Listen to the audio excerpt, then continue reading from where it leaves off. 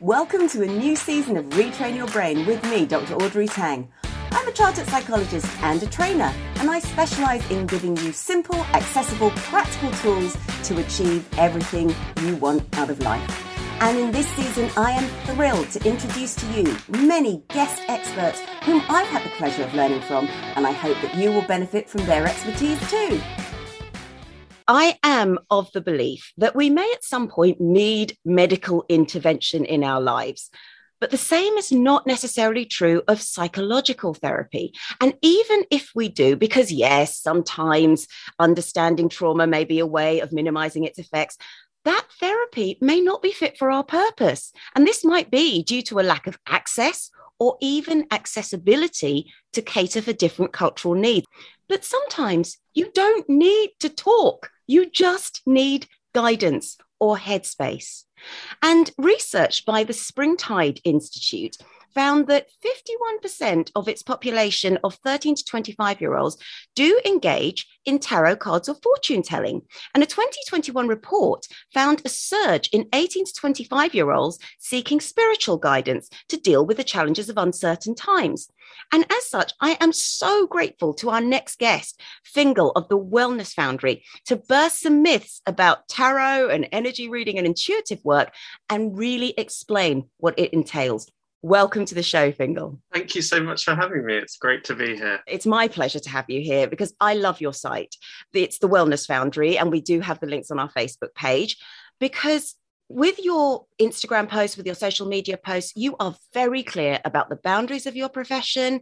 And I wanted to ask, first of all, your advice on what we need to be mindful of if we're visiting a reader or an energy healer for the first time, because as with coaching and psychology, there's not necessarily clear regulations, although it is getting better in all our professions. But I wanted to sort of approach it from that angle first, just because when we are looking for support, we don't always know where to turn. I love the fact that you're taking this from the myth-busting angle to begin with, because there are so many misconceptions.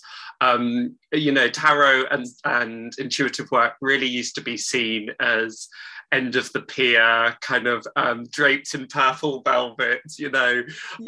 You'd put the coin in the machine and it would spit out the piece of guidance and advice. And it's so much deeper than that. One of the attitudes to go into a kind of spiritual reading or intuitive reading is just to be open, not to go in with too many expectations, because as soon as we do, it tends to kind of close down or limit the breadth of the information that can come through. The other thing that is really important to stress from the get-go is that even though you might go to a reading and not necessarily be talking, it is still a bit of a communication. It's still a conversation of sorts. So if you imagine if you're at a party and you start talking to somebody at the party and they kind of give you one-word answers and they're a bit standoffish, you wouldn't really spend a lot of time trying to kind of engage with them. You think, okay, this isn't working out, and then you'd move on. The same is true of a reading. If you come and you're quite closed down and quite blocked, and it's not necessarily even the words you say, but if you're, yes, it's absolutely fine to have some apprehension and nervousness. That can be quite healthy. But if you're willfully not giving much, and if you're willfully being slightly, I don't want to say defensive, but if you're slightly holding back, shall we say, then that does interrupt that exchange, that energetic exchange, much like a conversation would have happen at a party, as I say. The other thing just to really stress is that the tarot and intuitive practices act like a mirror. So it's not, as the number one misconception about this work, it's not about fortune telling. Yes. This isn't about telling you what's going to happen. The thing that I say at the beginning of all my readings is the future isn't fixed. It's always dependent on the actions, decisions, beliefs that we have playing out in the present moment. So anything we ever say, you can change. You can go, that's not what I want in my life. Okay, that's really helpful because I want to move it in a different direction. The way that I describe it, it's not the best analogy, but it's the analogy I've kind of stumbled across is if you go to the gym every day, you're going to get fit. That's not prediction. That's not fortune telling. It's just a natural result to the causality. Yes. The other thing, and it is quite interesting that you were saying about it being unregulated, part of the issue that we face as people that are working in this sphere is we still have to label ourselves as entertainment, kind of legally, and even from a kind of insurance perspective and from a banking perspective, and I've had this kind of firsthand, is that a credit card company that I was working with closed my business account because I was working in this sphere. So it's quite, we're very progressive in lots of ways, but we're still, 40, 50, 60 years behind in many other ways.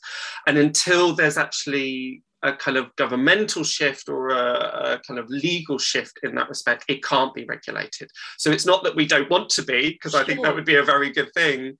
It's just the way that the bureaucracy is set up at the moment, we can't be.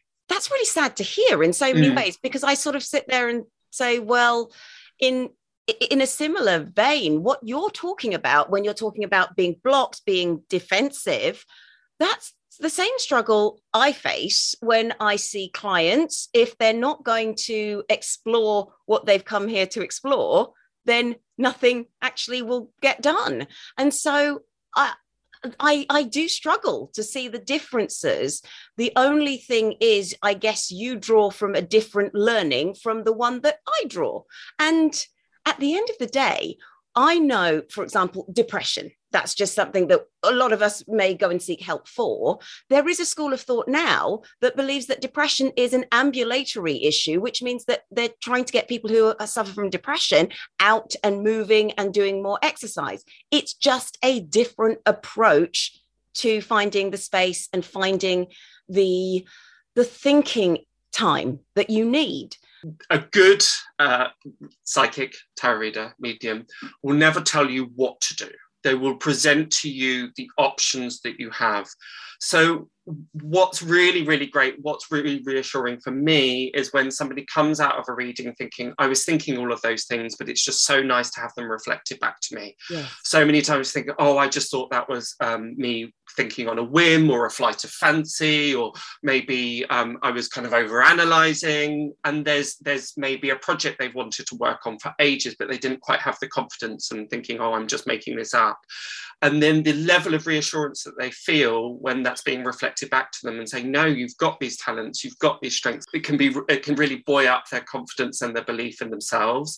When people really are at crossroads as well, feeling really stuck between two choices, again, a good reader will always say, okay, let's look at option A, the energy around option A, and let's look at the energy around option B. So it's not about prediction, it's about empowerment, making people feel as though they have choices, but also can be very, very helpful in a reading because we can both look at the macro, what's going on in a kind of broader sense in somebody's life, but also the minutiae. I often describe a reading a bit like an X-ray.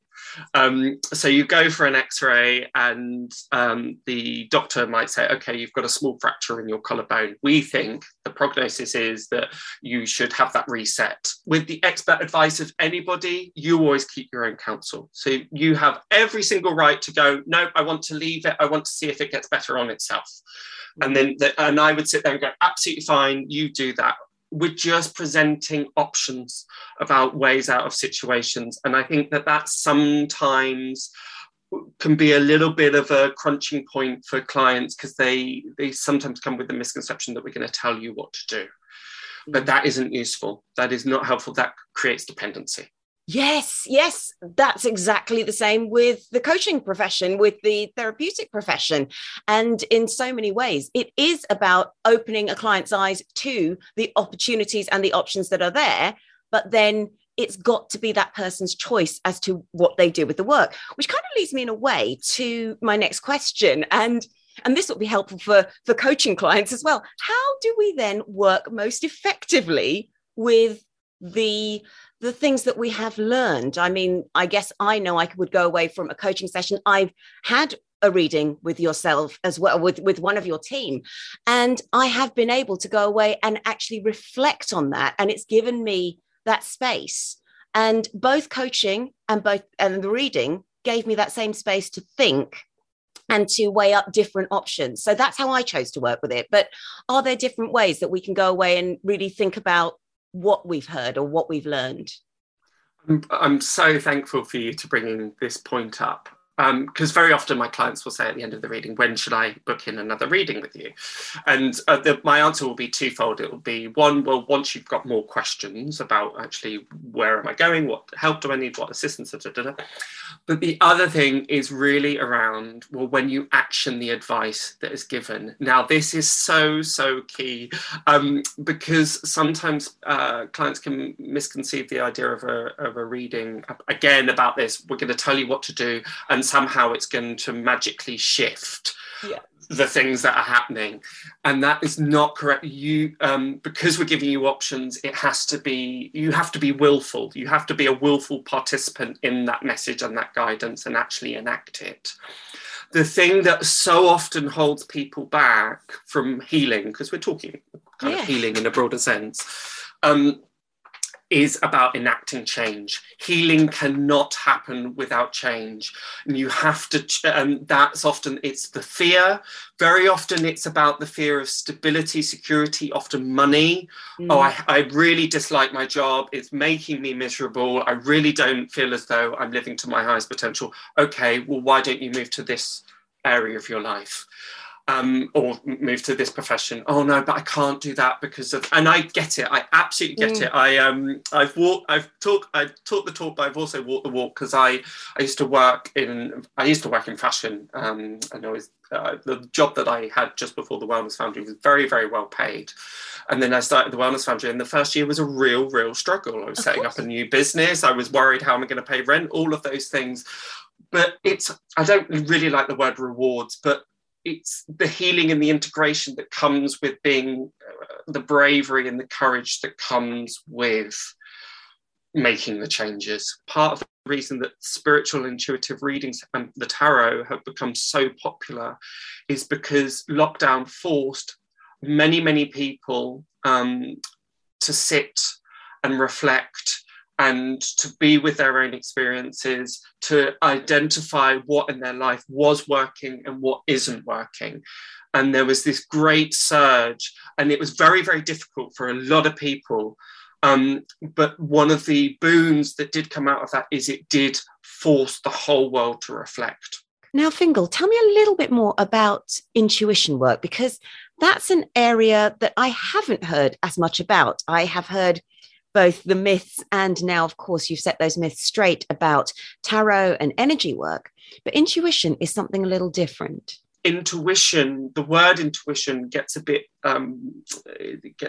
misconceived at times. And a lot of people associate it with premonition. Now, that is part of intuition. You know, I've had dreams that have come true, and I'm sure there's many. The great thing about working in this sphere is every time I talk to people, even the greatest empiricists that don't, can boo-boo the whole thing, every single one of them will have a story to tell of, I had this really strange experience with this dream came true. So it is partly about premonition, but it's mainly the point of intuition is that it's a sense of something isn't right in our lives and it needs to change. That is true intuition at its best. Of, I don't like this situation, this immediate situation. It might be, I'm not getting the best vibe from this person, best just to pull away. Or it can be, as I said before about the job situation, your intuition is screaming out, this isn't the job for you, this isn't the job for you. But because of the kind of, again, the worldly things, we slightly push that to one side. And when people say to me, oh, how do I strengthen my intuition? How do I connect with my intuition? It's always act on the advice you give. Even if later on you can turn around and go, oh, I got that wrong. Oh, that really blew up in my face. At least you're building a bank of experience in which to refer to later. And go, okay, that it didn't quite work that way. So what was wrong? Okay, it's because I misread that situation. Okay, I'll take that forward for next time.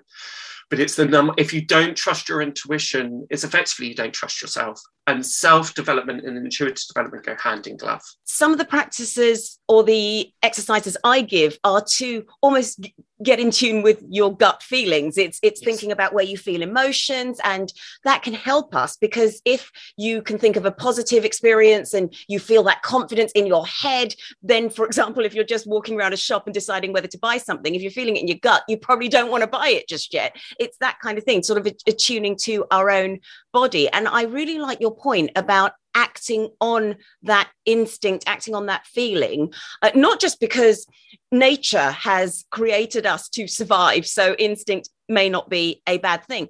But there's a wonderful coach as well called Mel Robbins, who says you've got about 5 seconds between the time you have this great idea and between the time you actually give up on that great idea, and you need to capitalize sometimes on those 5 seconds. I guess, I was going to ask you if you could give me an example of some of your ways of encouraging clients to maybe get in touch with their intuition. Again, and quite rightly, in schools we're taught how to think, but we're not necessarily taught how to intuit. Yes. And it's such a shame, because it's an amazing, amazing skill, and it's innate in all of us. This is not accessible only to psychics and people that read the tarot. Everybody has an intuitive ability. You think about those times that you've walked into a room and 2 people are in the room and you think, oh gosh, you could cut the tension with the knife. They're not saying anything. They're not even doing anything. But that's your intuitive sense picking up on what's going on the external. The problem is, so often people look for rationality for what their intuition is giving with their mind. So they're looking for rational affirmation behind the information, and you're not going to find it. That's the point. Yes. Because again, going back to the job example, on the surface, you think it's paying you a really good wage, it's giving you stability, your colleagues are perfectly comfortable and nice, you're being offered another promotion, but there's something inside that's going, no, you don't. You hate this job. It's not right for you. You're miserable. But rationally, we can't find the causality as to why. And very often we don't need to. We just need to act on what our intuitive instinct is giving us. The other thing that I often say is intuition will very often be quite a gentle nudging, whereas fear or the ego or a rational sense will probably be very loud and then die out quite quickly. So look out for those things that it doesn't, whatever you seem to do, it still seems to just kind of tap and nudge. The thing is with intuition, unlike anything else, is it is by nature quite quiet. Yes. This is the problem. Our minds are very loud. They kind of dominate pretty much everything. Our intuition is much more quiet. So it doesn't have to be meditation. Meditation is probably by far one of the best ways, but I know that meditation doesn't always suit everybody. Yes. And, they find it difficult. But it's about cultivating stillness throughout the day. And that could literally be 2 minutes sitting with a cup of tea. It's that thing of your best ideas drop in when you're in the shower.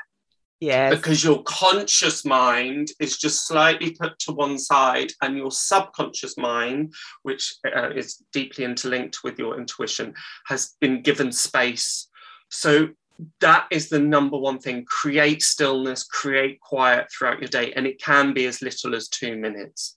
The other thing that I would say, and sounds a bit bizarre and a bit odd, so bear with me, but it's this thing of, if you go out for your usual walk, it's really simple, really practical. There's 2 things. One is you can just look up as you go. So obviously you have to, be sensible and be aware of your surroundings, but as much as you can, look up at the top of the buildings. Now, why I say that is because intuition is so much about awareness, and we can so often go on autopilot. So as soon as we go for a walk and we start actively trying to become aware of our surroundings, we're cultivating that sense of awareness in ourselves. So that's number one. The other thing to do, suggestion, is to think of an object that you're going to look out throughout the day. So that might be a red car, it might be feathers, it might be words beginning with the letter K, whatever that might be. Feathers is the one that I like to do. And then just see how many you spot throughout your day. Again, that's about cultivating the awareness, but it's also, I like to call them God's breadcrumbs. It's the little nudges from the universe of going, you're on the right path. This is what you're meant to be doing. That's really beautiful. That's really very beautiful. And I can see that also brings a sense of comfort in a way. Absolutely. But really, what you're saying is just, let's get more aware. Let's focus. Let's see what's going on around us a little bit more, because that is where we find answers. The other thing is that a lot of the time people can see intuition as a passive thing,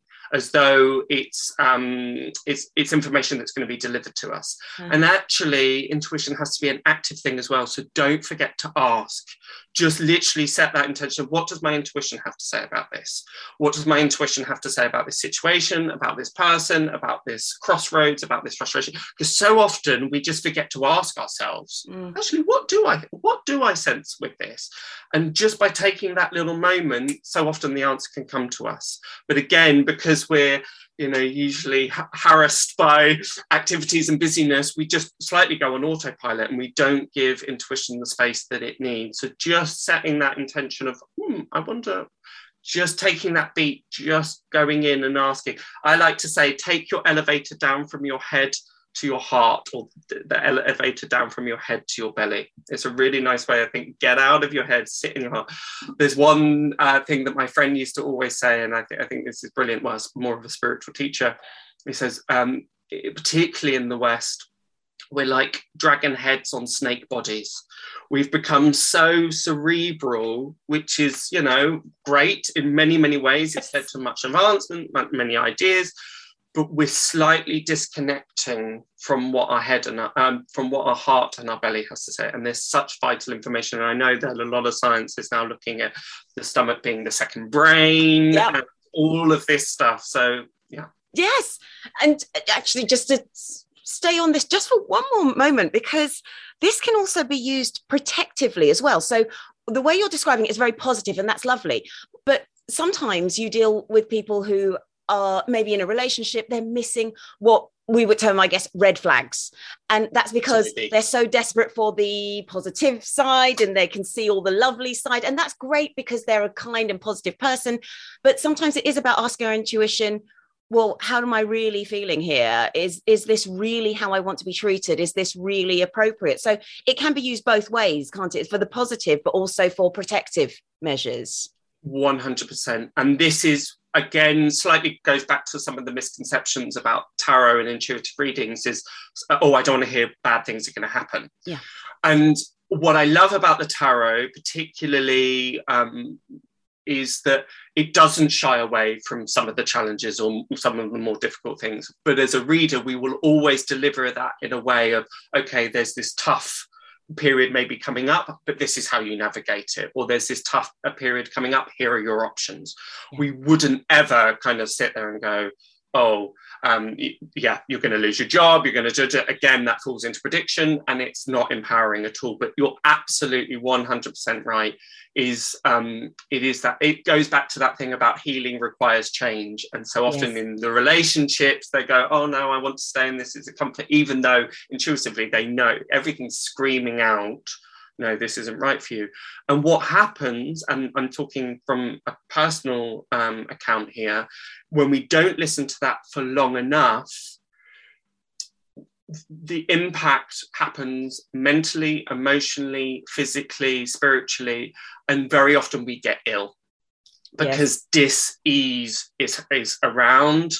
And usually, not always, usually the last line of defense or the last line that the body has, the energetic body, is to show it itself in a physical ailment. Yes.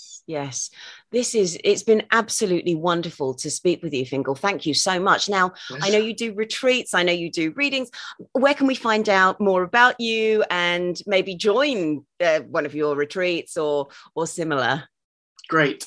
So I'm mainly prevalent on Instagram. So it's at Wellness Foundry, but there's also the website, which is www.wellnessfoundry.co.uk. And that's all we have time for. But do check out some of the earlier episodes for 10 minutes on my couch with more practical tips, or else my YouTube channel, Dr. Audrey Tang, Tools to Thrive. And you can catch more guest experts on my radio show on NLive Radio, which is the Wellbeing Lounge, Tuesday nights at 9 p.m.